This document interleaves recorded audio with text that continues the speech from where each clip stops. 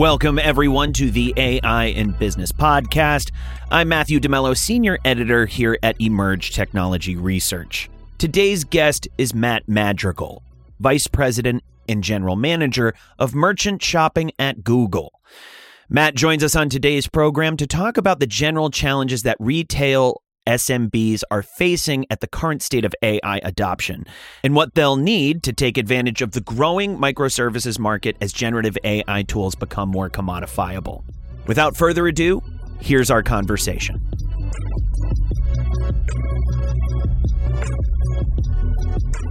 Matt, thanks so much for being on the program with us this week. Matt, thanks for having me. It's good to be here.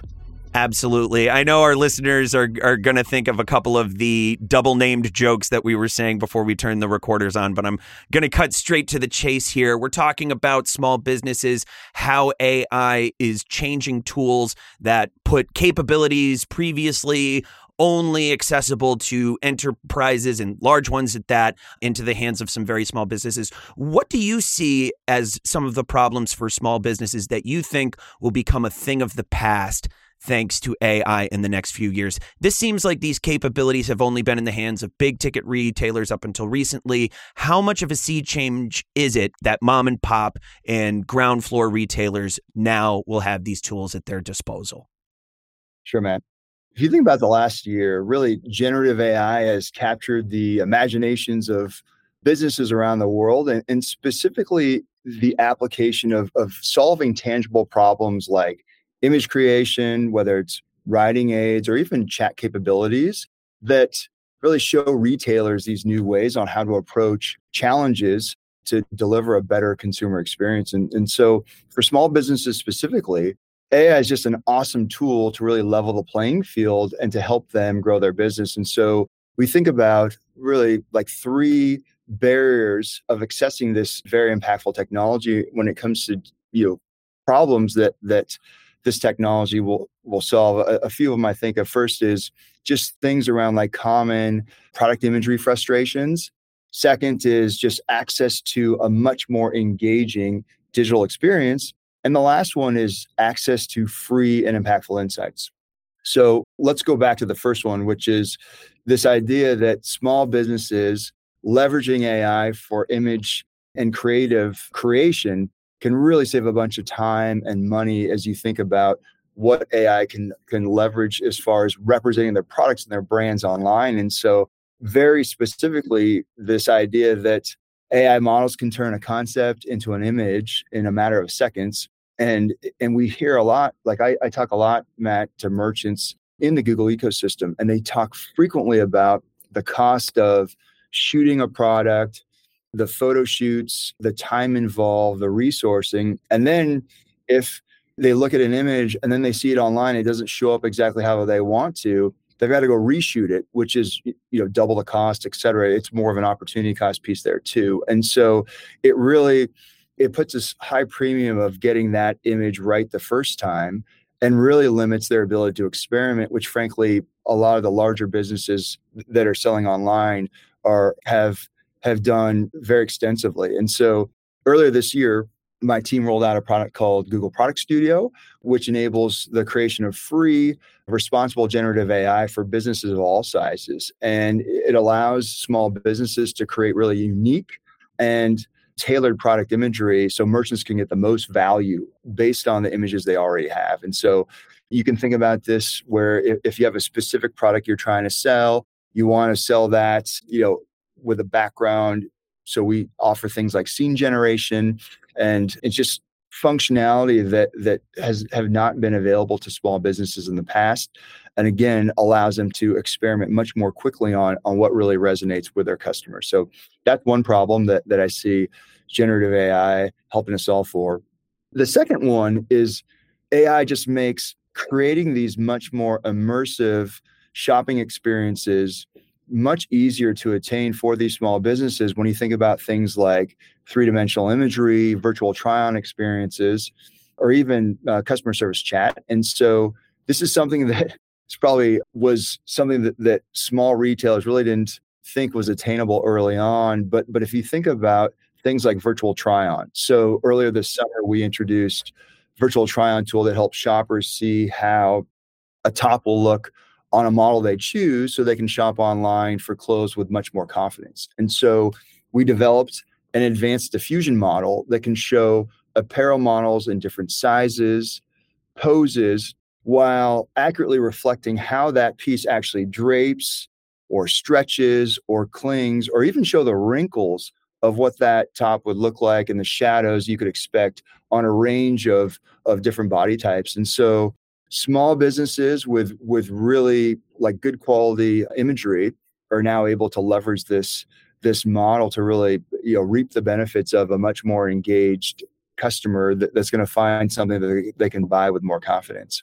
And the other piece here I mentioned was this idea of just building out these much more immersive shopping experiences beyond just try on. You think about things like three-dimensional images. And so what we find on Google is that 3D images get about 50% more engagement than 2D images, and that's only improving. So this is something that SMBs will now have access to that they haven't had in the past. And the last thing to highlight, I mentioned actionable insights. And so a lot of these, we've delivered a bunch of new AI-powered insights that are available for free. And so what this allows merchants like small businesses to be really mindful of how they're allocating, whether it's their marketing or their advertising spend, or even things like how they're buying inventory. So if you think about it from a merchant perspective, their largest expense is going to be inventory. So having the ability to identify products that they could potentially replenish more quickly and sell when the demand's there in December. Before you buy that product, you want to make sure that there's customer demand for that at the product or the category level. So having tools that give them that insight will reduce the risk for them to actually make that purchase, knowing that there's that customer demand out there. So those are a few ways I really see AI leveling the playing field and solving some of these problems.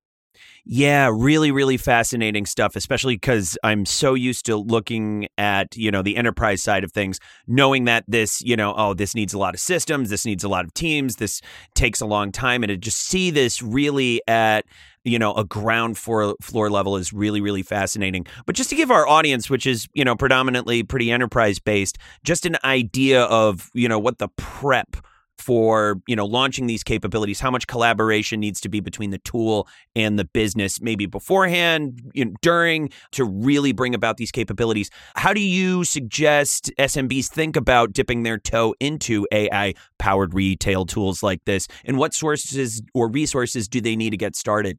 Yeah, it's a great question, Matt.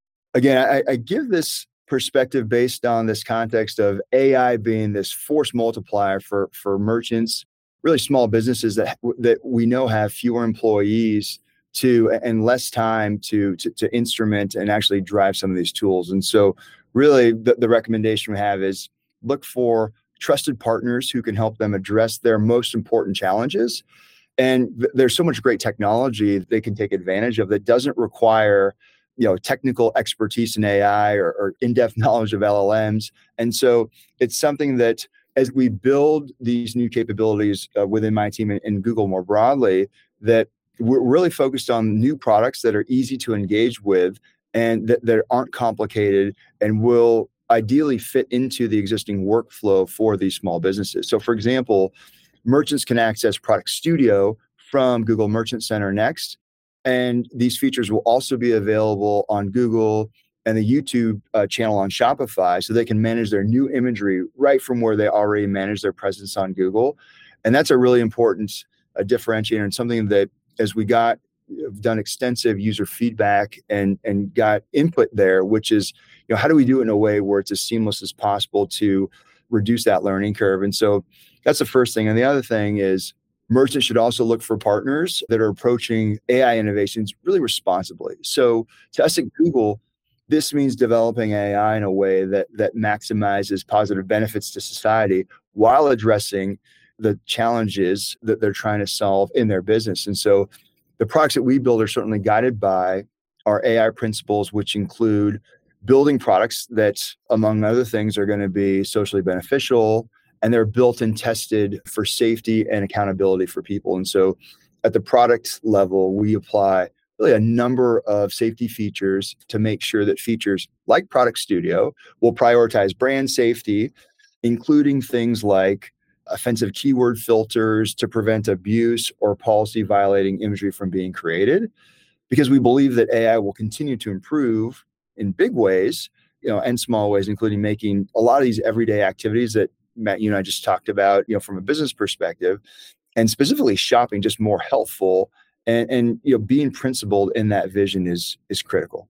Right, right. I mean, just in speaking of responsible AI, we had Scott Zoldi, the chief data officer at FICO, on the show not too long ago for our sister FinServe program, talking about not even just the ethical implications of AI. I know a lot of people are reading. There's a big profile in Rolling Stone right now just about how in the history of models, a lot of bias has been built into those systems. But even beyond that, at the core of a lot of these problems that we've seen emerge are inherently dangerous, reckless business practices from the enterprise level. This doesn't involve small businesses, of course, but enterprises engaging in shortcuts in their data governance, and that turning into bias.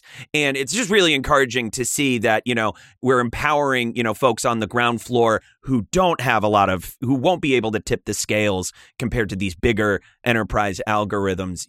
Them being empowered with tools that escape these biases and at least counteract them really from the bottom up.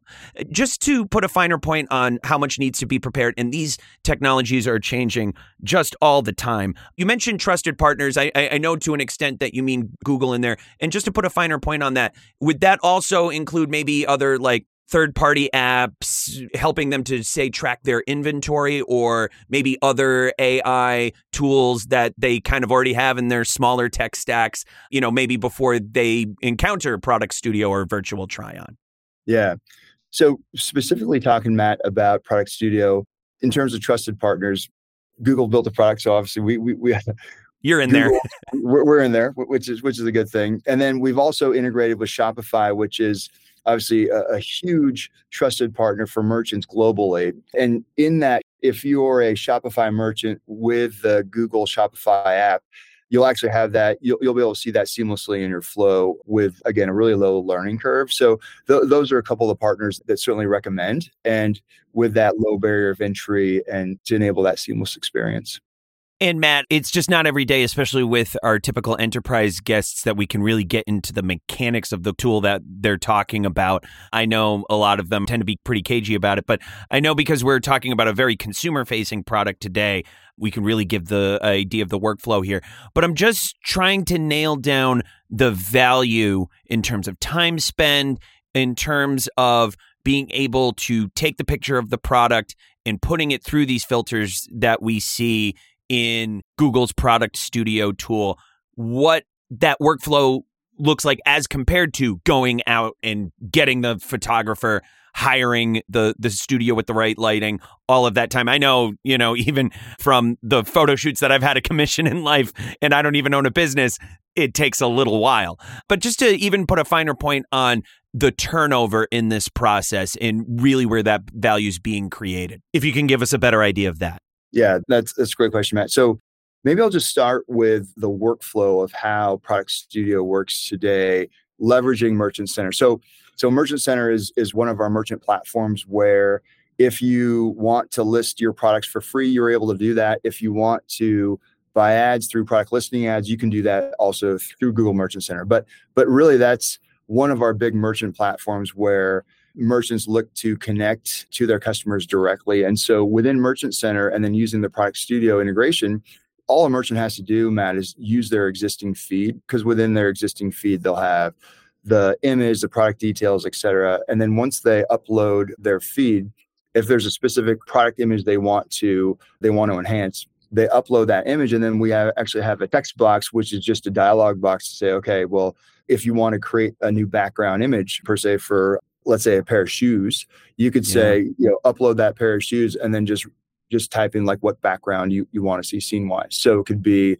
Air Jordan 1 lows on the court of, UNC Chapel Hill or something like that. And then that's where through that text dialogue, the generative AI will actually, in our model, will create multiple images for you to select from. And then you can select which image you prefer. And then that's how that's the flexibility you get. And then if it's not exactly what you want, you can keep altering, creating new text prompts, and you'll get another set of images that you can then select from. Absolutely. And we really appreciate you taking us through that process, because I think it really, really creates the workflow in the audience's mind. Very difficult to do. I know we're on an audio program and sometimes folks are like, oh, I want to bring a visualization. But I think that description is really great. And also just a lot of these, and I'll put it in quotes because I know this isn't quite necessarily out of the box, like, within the minute, but how fast these tools can now be deployed. That was exemplified in your last answer. Really, really fascinating stuff. We're just about out of time. Matt, thanks so much for being with us. We'll have to have you back. Awesome. Thanks for having me, Matt. We'll see you soon.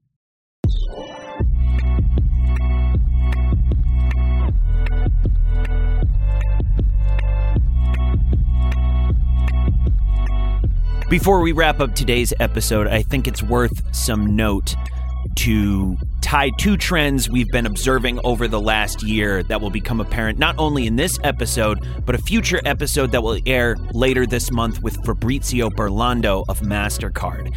And just to tie the knot here on the association I'm making, we've talked a lot on this program about generative AI, its impact, the difference between larger foundational models, which shouldn't be as client-facing, and smaller, more bespoke models that are befitting of more nuanced, smaller workflows within organizations. And I think we've talked about an emerging marketplace for bespoke models, and I think the next step from there is a lot of what you heard on today's episode. Though a lot of the capabilities Matt talked about today, they have a lot to do with generative AI. They don't fit squarely underneath that single umbrella. There's a lot of technologies here that can be described among the first generation or more deterministic forms of artificial intelligence. That includes machine learning and predictive analytics, the capabilities that generative AI is founded on. But along with that emerging marketplace for bespoke models, largely we're going to see a lot of these capabilities start to break off and be commodifiable in a way that reflects the growing marketplace we're seeing for microservices. And that, I really think, is what today's episode should really underscore for our listeners. My wife makes fun of me.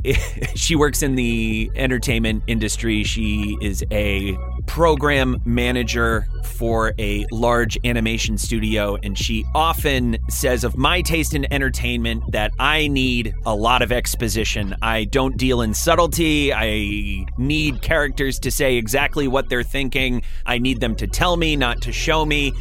So perhaps this is a bit of talking down to our audience, but if anybody was listening while driving their car, I really think you need to mark that down as the takeaway from today's episode. And also, don't forget to tune into the upcoming episode we have with Fabrizio coming up in the next few weeks. On behalf of Daniel Fagella, our CEO and head of research, and the entire team here at Emerge, thanks so much for joining us today, and we'll catch you next time on the AI in Business podcast.